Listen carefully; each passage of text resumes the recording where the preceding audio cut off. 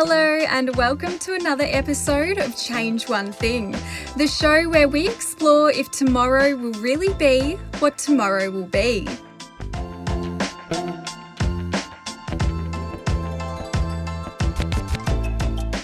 Hi, it's Lani, and on today's episode, I'm talking with Emily Nicholson. Emily is Associate Professor of Conservation Science at Deakin University's Centre for Integrative Ecology.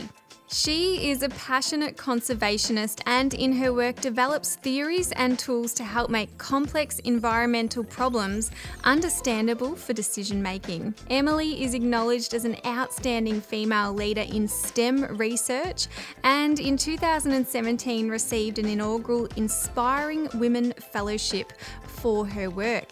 Her research has been driven by a desire to protect our precious environment, impacting projects locally and internationally. As a mum to 3 young boys, Emily is also passionate about finding better ways to manage the challenges of family and career. Emily is such a lovely person with strong ideas backed by incredible research, talking about something that affects us all, the health of our environment.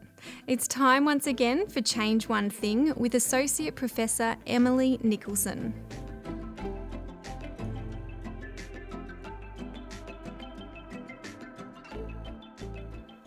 Emily, you've been described as a passionate conservationist. Is this something you grew up thinking about? I think I grew up always loving nature and always feeling really comfortable and relaxed in nature. We had holidays down at the beach like so many Australians, and I would just spend my whole day looking for crabs, looking for birds and just generally being outdoors, and I think that just carried me through all my life really. Where did you guys go on holidays as a kid? We're really lucky. My grandparents bought a house in the 60s down at Walkerville near Wilson's Promontory. Oh, beautiful. And so we would spend summers there with all my cousins and aunts and uncles and going out in the canoe and seeing dolphins and seals and just exploring the bush really. And it was very isolated. There was kind of a little camping ground, and back then there were only, 20, 30 houses. And so it was really felt quite wild, which was great. Yeah, amazing. And were your parents avid conservationists as well? Not really. I come from a family, I'm the only scientist in my family and in my extended family. So my mum was a teacher. She's a retired primary school teacher and taught Italian and ESL. And my dad's a political cartoonist. So he spent his life drawing and commenting on the world's events and political events. Since he retired, he's become an avid conservationist and really into restoration at his house at Mornington and developing a native garden and making a friends group to do restoration along that bit of the coast. So he's come to that now. Probably he always had a latent love of nature that he didn't get to express as much in his job. You've got 3 young kids and you're active in raising awareness about existing inequities and ways of successfully juggling the challenges of family and career. Emily, do you have any tips for any of our mums or dads out there listening about how to juggle these 2 ginormous tasks? It's really hard and you'll get used to being very tired, but I think that's all parents, actually all grown-ups as far as I can tell. Yeah. Probably my biggest tip is to ignore most of the advice that you hear. One of the things when you become a parent is you get endless advice about everything and you just have to pick and choose what works for you. So there's no formula, there's no best way of doing it. You've got to work out what works for you and your family. And I think the biggest thing is not to be afraid to challenge the system. There was one job that I applied for, a fellowship several years ago, and I already had 2 kids and I was working part-time and I wanted to keep working part-time and I was thinking about having a third. And so I emailed them and said, can I take this, if I'm successful, can I take this fellowship part-time and what's your policies on maternity leave? And they said, we don't have a policy on that. We'll go and write one. And so they went away and wrote it. And so I think that's what you often just have to ask the question and push back, but also when you see others in a situation where they're having to push back, really support your colleagues because it's better for the whole community if we can change things and make it easier to do, not just work. Absolutely. And do you have any sort of personal examples of when juggling family and career out there has been quite difficult? I know we've probably got a few listeners out there who are going to be able to relate to this in some way or another. Yeah, when I was on maternity leave with my second son, I was asked to give a presentation at the Royal Society in London. I was living in London at the time, and I thought, I can do that. I accepted it when I was pregnant.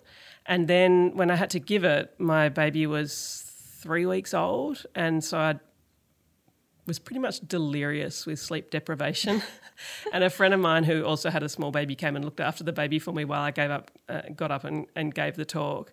And I honestly have no idea what I said in that because I was so unbelievably tired, and then went back to juggling a little baby.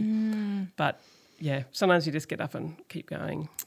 The show must go on, so to speak. What existing inequities do you feel we are still dealing with? Probably as women, like what you're talking about there, it can get a little bit more difficult. I think one of the real challenges is there's no reason why any job can't be done part-time as far as I can see. But there's firstly sort of a lack of imagination of how we can recreate our workforce to allow part-time work. And you don't need kids to want to work part-time. You might have lots of other things that you want to do in your life, more craft, caring for elderly parents and so forth.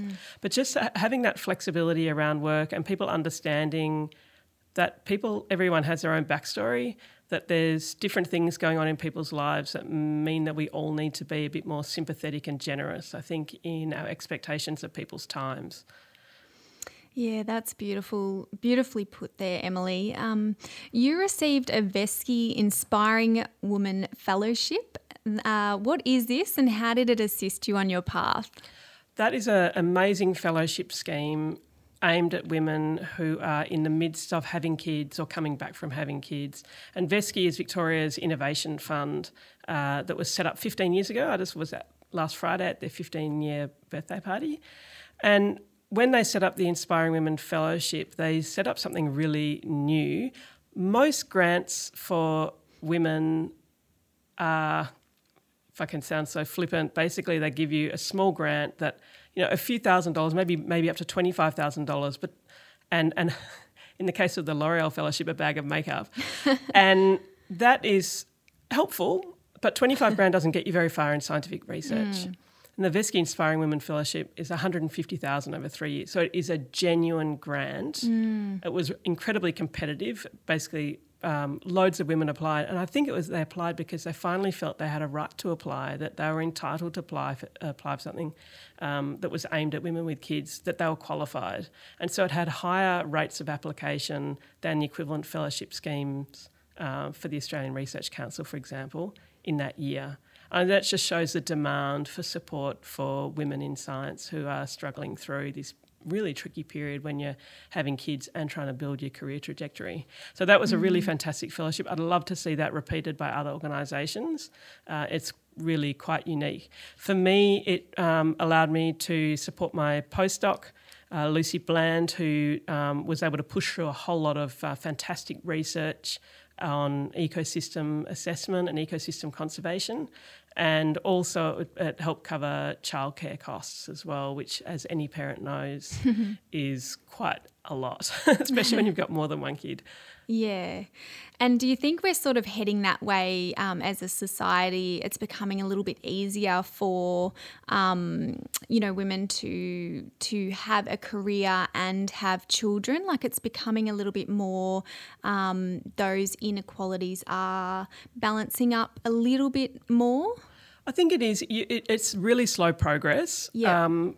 Deakin, for example, our Vice-Chancellor is a woman, our Deputy Vice-Chancellor Research is a woman, our Dean, Executive Dean of Science, Engineering and the Built Environment is also a woman. So we have really great improvements in terms of representation. But in my discipline, for example, fewer than 10% or fewer than 15% of professors are women in ecology. And a lot of the time people think, it's just a matter of time, this is a legacy because of past imbalance. But that's not true. Undergrads in ecology have been the majority women for decades, and it's not coming through.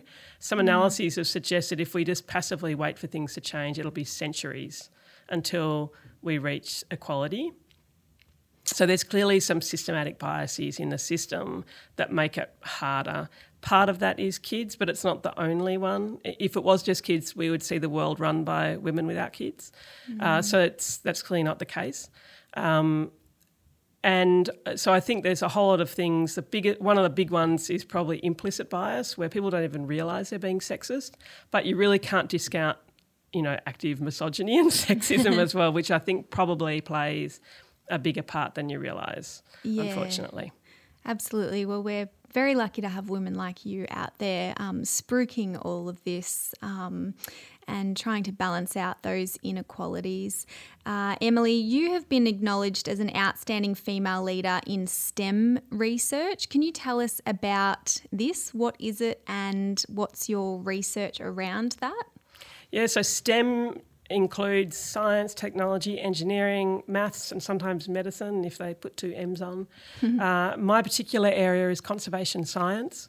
And in particular, my research focuses on how we can safeguard ecosystems, but more broadly, how we can safeguard nature into the future and make sure that we still have a sustainable natural world as we move forward. And in the last decade in particular, I've been working with a fantastic team of international researchers and practitioners from all around the world to develop a new approach for assessing risks to ecosystems. So, when you go to the zoo and there's a sign with the animal's name and a photo and where it lives in the world, and then it will have whether it's endangered or critically endangered or vulnerable. And those that risk status is determined by a set of rules, and the main globally accepted rule set is run by the IUCN, which is the International Union for the Conservation of Nature, which is the world's biggest environmental organisation. And it's one of the oldest ones and uniquely has UN observer status. So it's really important for setting the global standard for how we do some of these assessments of nature. So for the last decade, we've been developing a comparable system to be able to determine whether an ecosystem is at risk of extinction, except we call it collapse rather than extinction. It's not quite the same thing. A species goes extinct when the last individual dies, and it's a bit harder to say that an ecosystem is where the last individual is. So we developed this method that can analyse or assess whether an ecosystem is at risk of being lost, and all the biodiversity that it supports and the processes that it supports as well. And that's been really exciting to be involved in, not least because they're a fantastic group of people and it's been really innovative research, but it's also seen a lot of global uptake. So we've had over 2,500 ecosystems assessed in 100 countries. We've had several countries adopt it into their legislation, including in Australia. And so that now in New South Wales, for example, if an ecosystem is listed as endangered, it's using this same set of criteria that we developed. So this IUCN Red List is the world's most comprehensive inventory of the global conservation status of biological species. Is this all species, and how do you sort of evaluate that risk that you're talking about of species that are potentially going to collapse or become extinct? Yeah. So there's 2 red lists. There's a red list of species, and that one has been established since the 60s actually, and became quantitative in its approach in the early 90s. And over 100,000 species have been assessed under the red list of threatened species, and that's based on declines in their population size or their distribution, or having a very small distribution, or if they have a really small population size. Because if you have a small population size, then you're really at high risk of some disaster happening and all of them die and go extinct. And so that's the species red list. And then we have the ecosystem red list, which is a newer one, and it's really only was adopted as the global standard 5 years ago, and so we're in our infancy. So it's baby steps so far, but has had a lot of uptake. When we're assessing risks to ecosystems, it's a little bit harder than for species. So for species, you can concentrate on population size, on how many there are, how many individuals there are. And that's pretty well understood. It's pretty easy to count as well. I mean, really hard to count in many ways, but at least it's a bit more quantifiable. When we're looking at risks to ecosystems, we're interested in, is their distribution declining? Is there, where they exist, is that getting smaller? So, for example, is it being turned into cities or farmland? We're also interested in if it's got a really small distribution, because then you're at risk. For example, if you only occur in one place and, for example, the Coorong only occurs in one place and you can't create it anywhere else, and it's the mouth of the Murray River, which is highly disrupted and highly degraded. So that system is really at risk because of that. We're also really interested in not just if an ecosystem is disappearing, but if it's changing. So, for example, the Great Barrier Reef is unlikely to completely disappear, but what you see is this degradation through coral bleaching. You see coral cover reducing, massive mortality, and that will mean reduction in the diversity of species of coral, but also fish, and a change in how that ecosystem functions. And those are the sorts of things that we're really interested in measuring in the past and making projections or forecasts about how they'll change into the future. And we were just talking pre-show about David Attenborough. It gives a sort of a good, gives us a good concept of what's happening up there on the Great Barrier Reef in his new series, which is being sort of shown at the moment. It really gives people, it's quite eye-opening because they really get in there and they show you the how and the why of why that coral reef is sort of not disappearing, but very quickly, getting quite smaller, isn't it? Yeah, and it's really, the biggest thing is it's just changing rapidly in terms of how it can continue to support life. And those, the coral bleaching events are the massive one where you have seen huge amounts of die-off of corals. And coral reefs aren't just important for nature conservation, they're really important for people as well. You know, for the economy, for tourism, for example, a Great Barrier Reef is enormously important for Australia. But they're also really important for example, protecting the shoreline from storm surge and hurricanes and things like that. So they have enormous value in what they call coastal protection. So say looking after the people behind basically and protecting them from the wild weather and also sea level rise. And they're also really important for things like fisheries. You can imagine the diversity and the abundance of fish life on the Great Barrier Reef sustains whole industries that are really important for Australia again.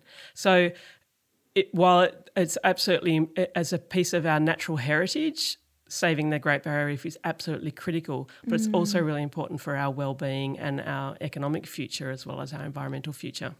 What's in really simple terms, what is coral bleaching? I'm not the expert on coral bleaching. I'll give it a go. The best explanation I saw was by Professor Emma Johnson on the catalyst, I think it was, that they did on the Great Barrier Reef. And as a disclaimer, Emma's my sister-in-law, so I am spruiking the family.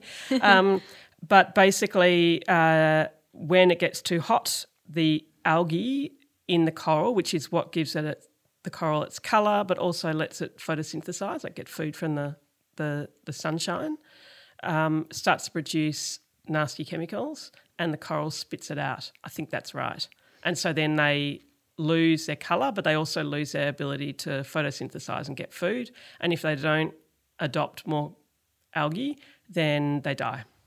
So we'd obviously see all the fish in that environment would have to sort of go somewhere else to get food or to shelter and so on. Yeah, so the whole system then gradually degrades. But as I said, I'm no expert on coral reefs. I have to admit. Oh, that's okay. If you could change one thing about what's happening now in terms of species or ecosystems becoming extinct, what would that be? Thinking of our future. So one of the really big things that is apparent on a lot of issues, but in particular on action for climate change and for environmental protection and nature conservation, is the gap between what the public wants and what our politicians are willing to do. So this year a new poll came out that said that over 60% of Australians rate climate change as one of the greatest risks to our national interests, as the greatest risk to a threat to our national interests. And in people under 40, I think it was, so young people, it was at 75%. And yet Australia ranks amongst the worst in the OECD for climate action, and our politicians are really seem unwilling to really go out on a limb and do the things that are needed. And we're going to miss our targets, what we've said that we would do under the Paris Accord, because of this unwillingness. And so it's this gap between what the public wants to do and what our politicians do. And a large part of this is because our politicians are not representative of our population. So they're mostly old white men. And that group is the one that's least willing to act compared with young people and women. And so what I would love to see, if I could click my fingers, would be to see a more representative parliament that was more able to represent the wishes of our population, and that they're more willing to go out there and make those changes that need to be done. I absolutely love that and completely agree with what you're saying there. And I know that our targets, our carbon targets are, we're exceeding them and they're going up, just multiplying, and they should be actually going down. And I like to think that click of the finger would not be like Thanos killing half the people. Be more like, a spoiler alert, the end of Endgame, where everybody comes into the room and everybody is there, and that we can all have a voice. That's how I like to see it. And how good is Endgame? It's excellent. I'm a late comer to the Marvel thing and I love it. Oh, I absolutely loved it. I thought it was the best one, to be honest. That a bit of a Marvel nerd myself, but I really liked it. Let's talk about conservation of ecosystems closer to home. I've pulled this from an article in Deakin University's Disruptor, and it goes like this. Closer to home, the massive, spectacular mountain ash forest stretching across 150,000 hectares of Victoria's Central Highlands from King Lake to Woods Point, and the vast saltwater lagoon ecosystem in South Australia's Coorong are both critically endangered ecosystems. The mountain ash ecosystem is threatened by a combination of logging and bushfires, and experts are predicting it will almost certainly collapse in the next 50 years. Emily, this is heartbreaking. I didn't know this. And, this is so close to home for any of us, in Victoria or even in Australia. Tell us about your research into this. Yeah, so I wasn't involved in the mountain ash study, but it's a really, really outstanding example of a great amount of research that provides a really comprehensive picture of what's happening to this ecosystem. And they looked at climate change projections, they looked at past changes, bushfires and logging. And the big thing for this ecosystem is we're at risk of losing all the old growth. And it takes over 100 years to get old growth forests. So if you chop it all down or it all gets burnt, then we have to wait. And all the things that depend on that, like the beautiful leadbeater's possum, will go extinct in the meantime because they depend on that. So we always need a certain amount of old growth forest to allow those species, not just the possum, but all the other old growth dependent species to persist into the future. And speaking of bushfires, which obviously are pretty prevalent here in Victoria and throughout Australia, that's something that's been obviously happening for hundreds, probably thousands of years. Are they ever beneficial to an ecosystem or completely not at all? No, I'm no expert in fire ecology, but most Australian ecosystems are quite often dependent on fire and certainly fire adapted. So some plants only reproduce after fire, for example. So their seed only sets after fire, or they only flower after fire. The problem for the mountain ash is that we've had these massive fires, and that's a product partly of climate change, but also the way that we suppress fire. So we don't let fires just occur. We worry about having fires due to damage to property. And so we've changed the way that fires happen, and then with climate change as well, when they happen, they're really massive. And so that has been a disruption to these systems. And so the mountain ash, what's happened is a lot of it's been burnt, and then we're also logging it as what remains. And so the combination of those is what threatens that system. And it's not because fire is not a natural thing in that system, it's just the way that the fire regime has changed. This episode is presented by Deakin University. You can find all of the show notes and other great content related to this chat at disruptor.deakin.edu.au or find us on socials at Deakin Research. So we're sitting not too far from Port Phillip Bay right now. What's the research with the Great Southern Seascapes project that you've been involved in, and what's going on here in Port Phillip Bay? Yeah, so similar to the work that's been done for the mountain ash forest in looking at what the benefits that these ecosystems bring to us, the Mapping Ocean Wealth and the Southern Seascapes project has been trying to quantify some of the benefits that we get from coastal and marine ecosystems. And in particular, we're interested in these, what they call coastal wetlands, and some of them are above water and some of them are below water.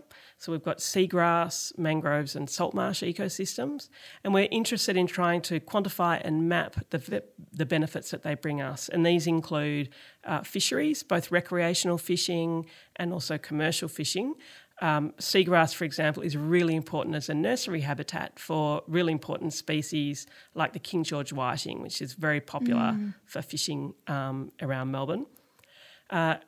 We're also interested in how they sequester and capture and store blue carbon. So this is really important in our fight against climate change, is to capture some of the carbon that would otherwise be going into the atmosphere. And what they found is that these coastal wetland systems can sequester carbon up to 40 times faster than forests. So they're really, really important. Wow. And we're also interested in some of the recreational fishing and bird watching. And we're also interested in this issue of coastal protection. So plants such as mangroves can really safeguard the coastline against erosion and storm surge, and particularly properties behind can have a huge reduction in wave action and the risk of flooding as a result of these coastal ecosystems. And I just want to quickly mention the people who have helped fund this project, or the Great Southern Seascapes program and the Mapping Ocean Wealth program. And this was really driven by funding through the Nature Conservancy, the Thomas Foundation, HSBC Australia and the Ian Potter Foundation. And it's also in partnership with Victorian and New South Wales state governments. So it's really great to have this excellent collaboration to understand the benefits that we get from nature. Is the urban development sort of down along or around Port Phillip Bay and down the Great Ocean Road, is that having a particular influence on habitat loss along the coast? Yeah, so people don't really like things like mangroves because they're a bit smelly and mosquito-y, but they perform these really important roles. We also have seen a bit of a trade-off, for example, for salt marsh. A lot of the old salt marsh area, and that's sort of at the top of the intertidal, so occasionally gets, the seawater on a high tide coming up over it. A lot of those have been converted into salt lagoons, and we don't really they're not functioning to produce salt anymore. And so we have the option of whether we convert them back into salt marsh wetlands or whether they become housing developments.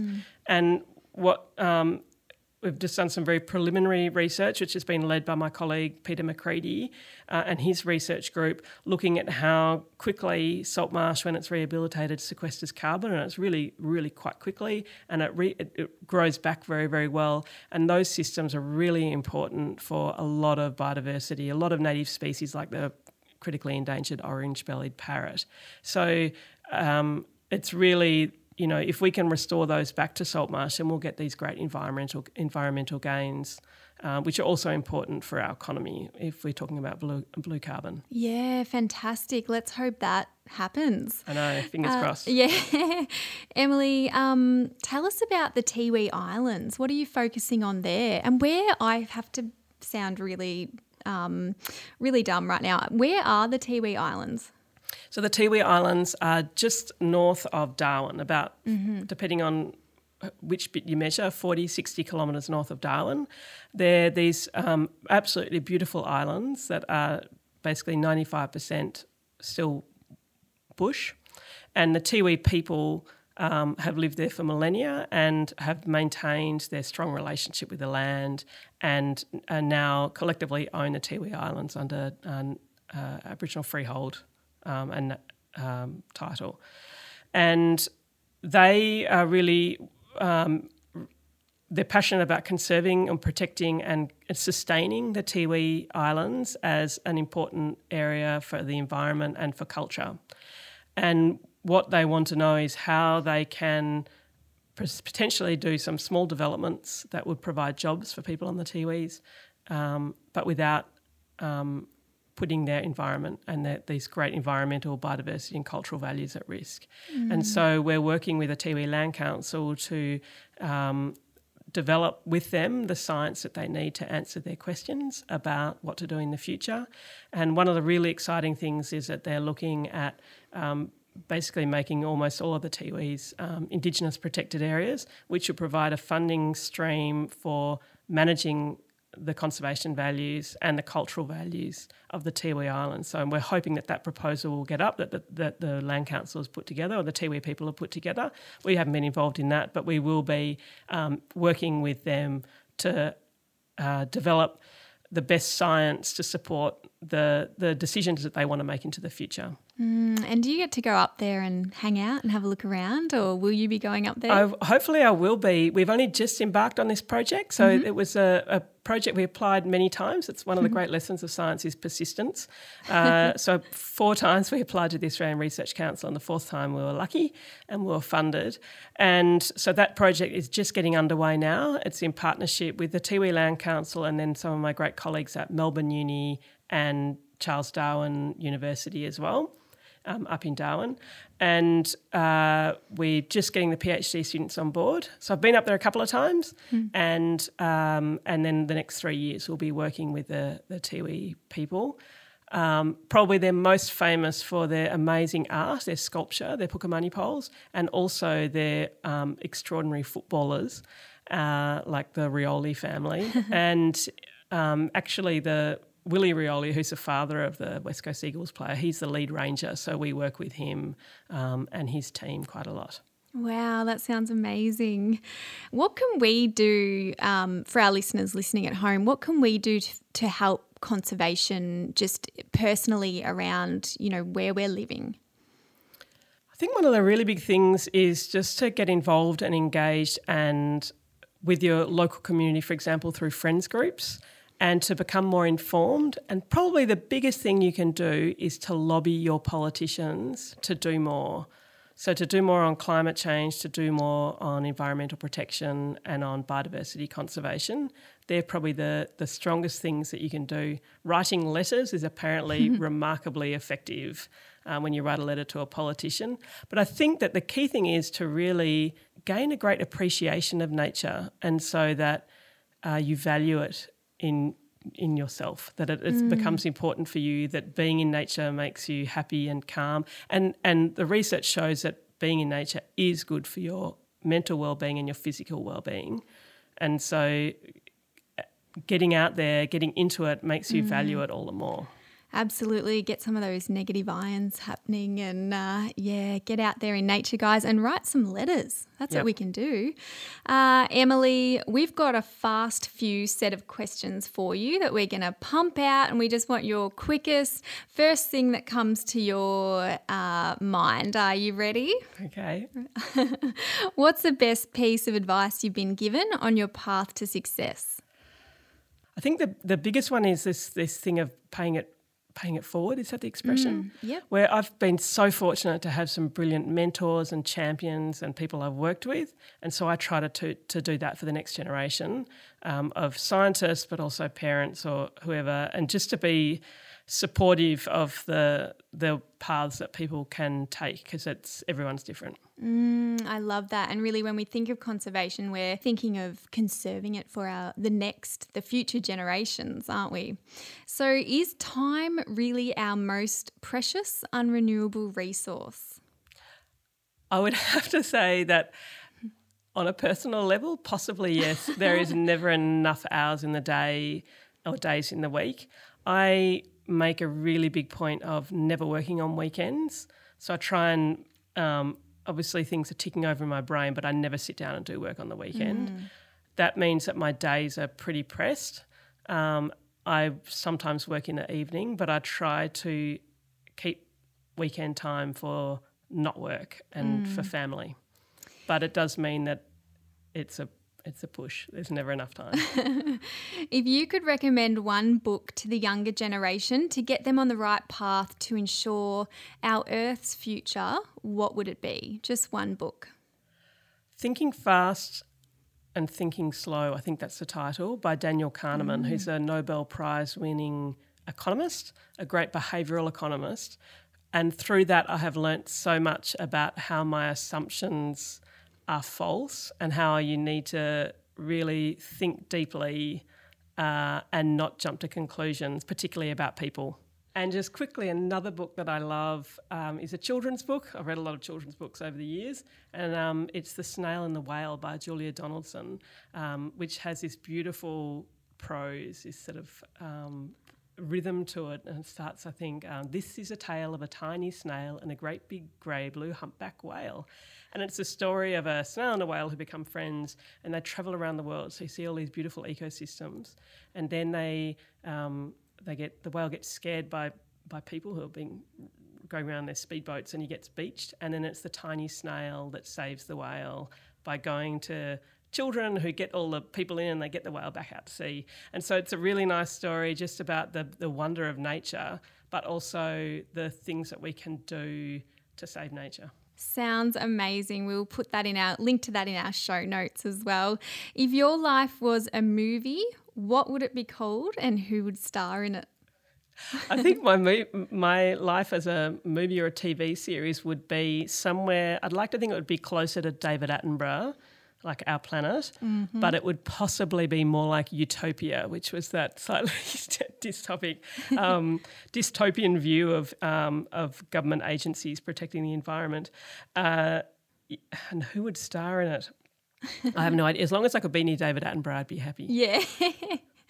Beautiful. I love that. Is there anything that we haven't touched on that you'd like our listeners at home to know? When I was thinking about the one thing I'd like to change, it was a very big one and unlikely to happen, I'd have to confess. So we have a radical change in who represents us in Parliament.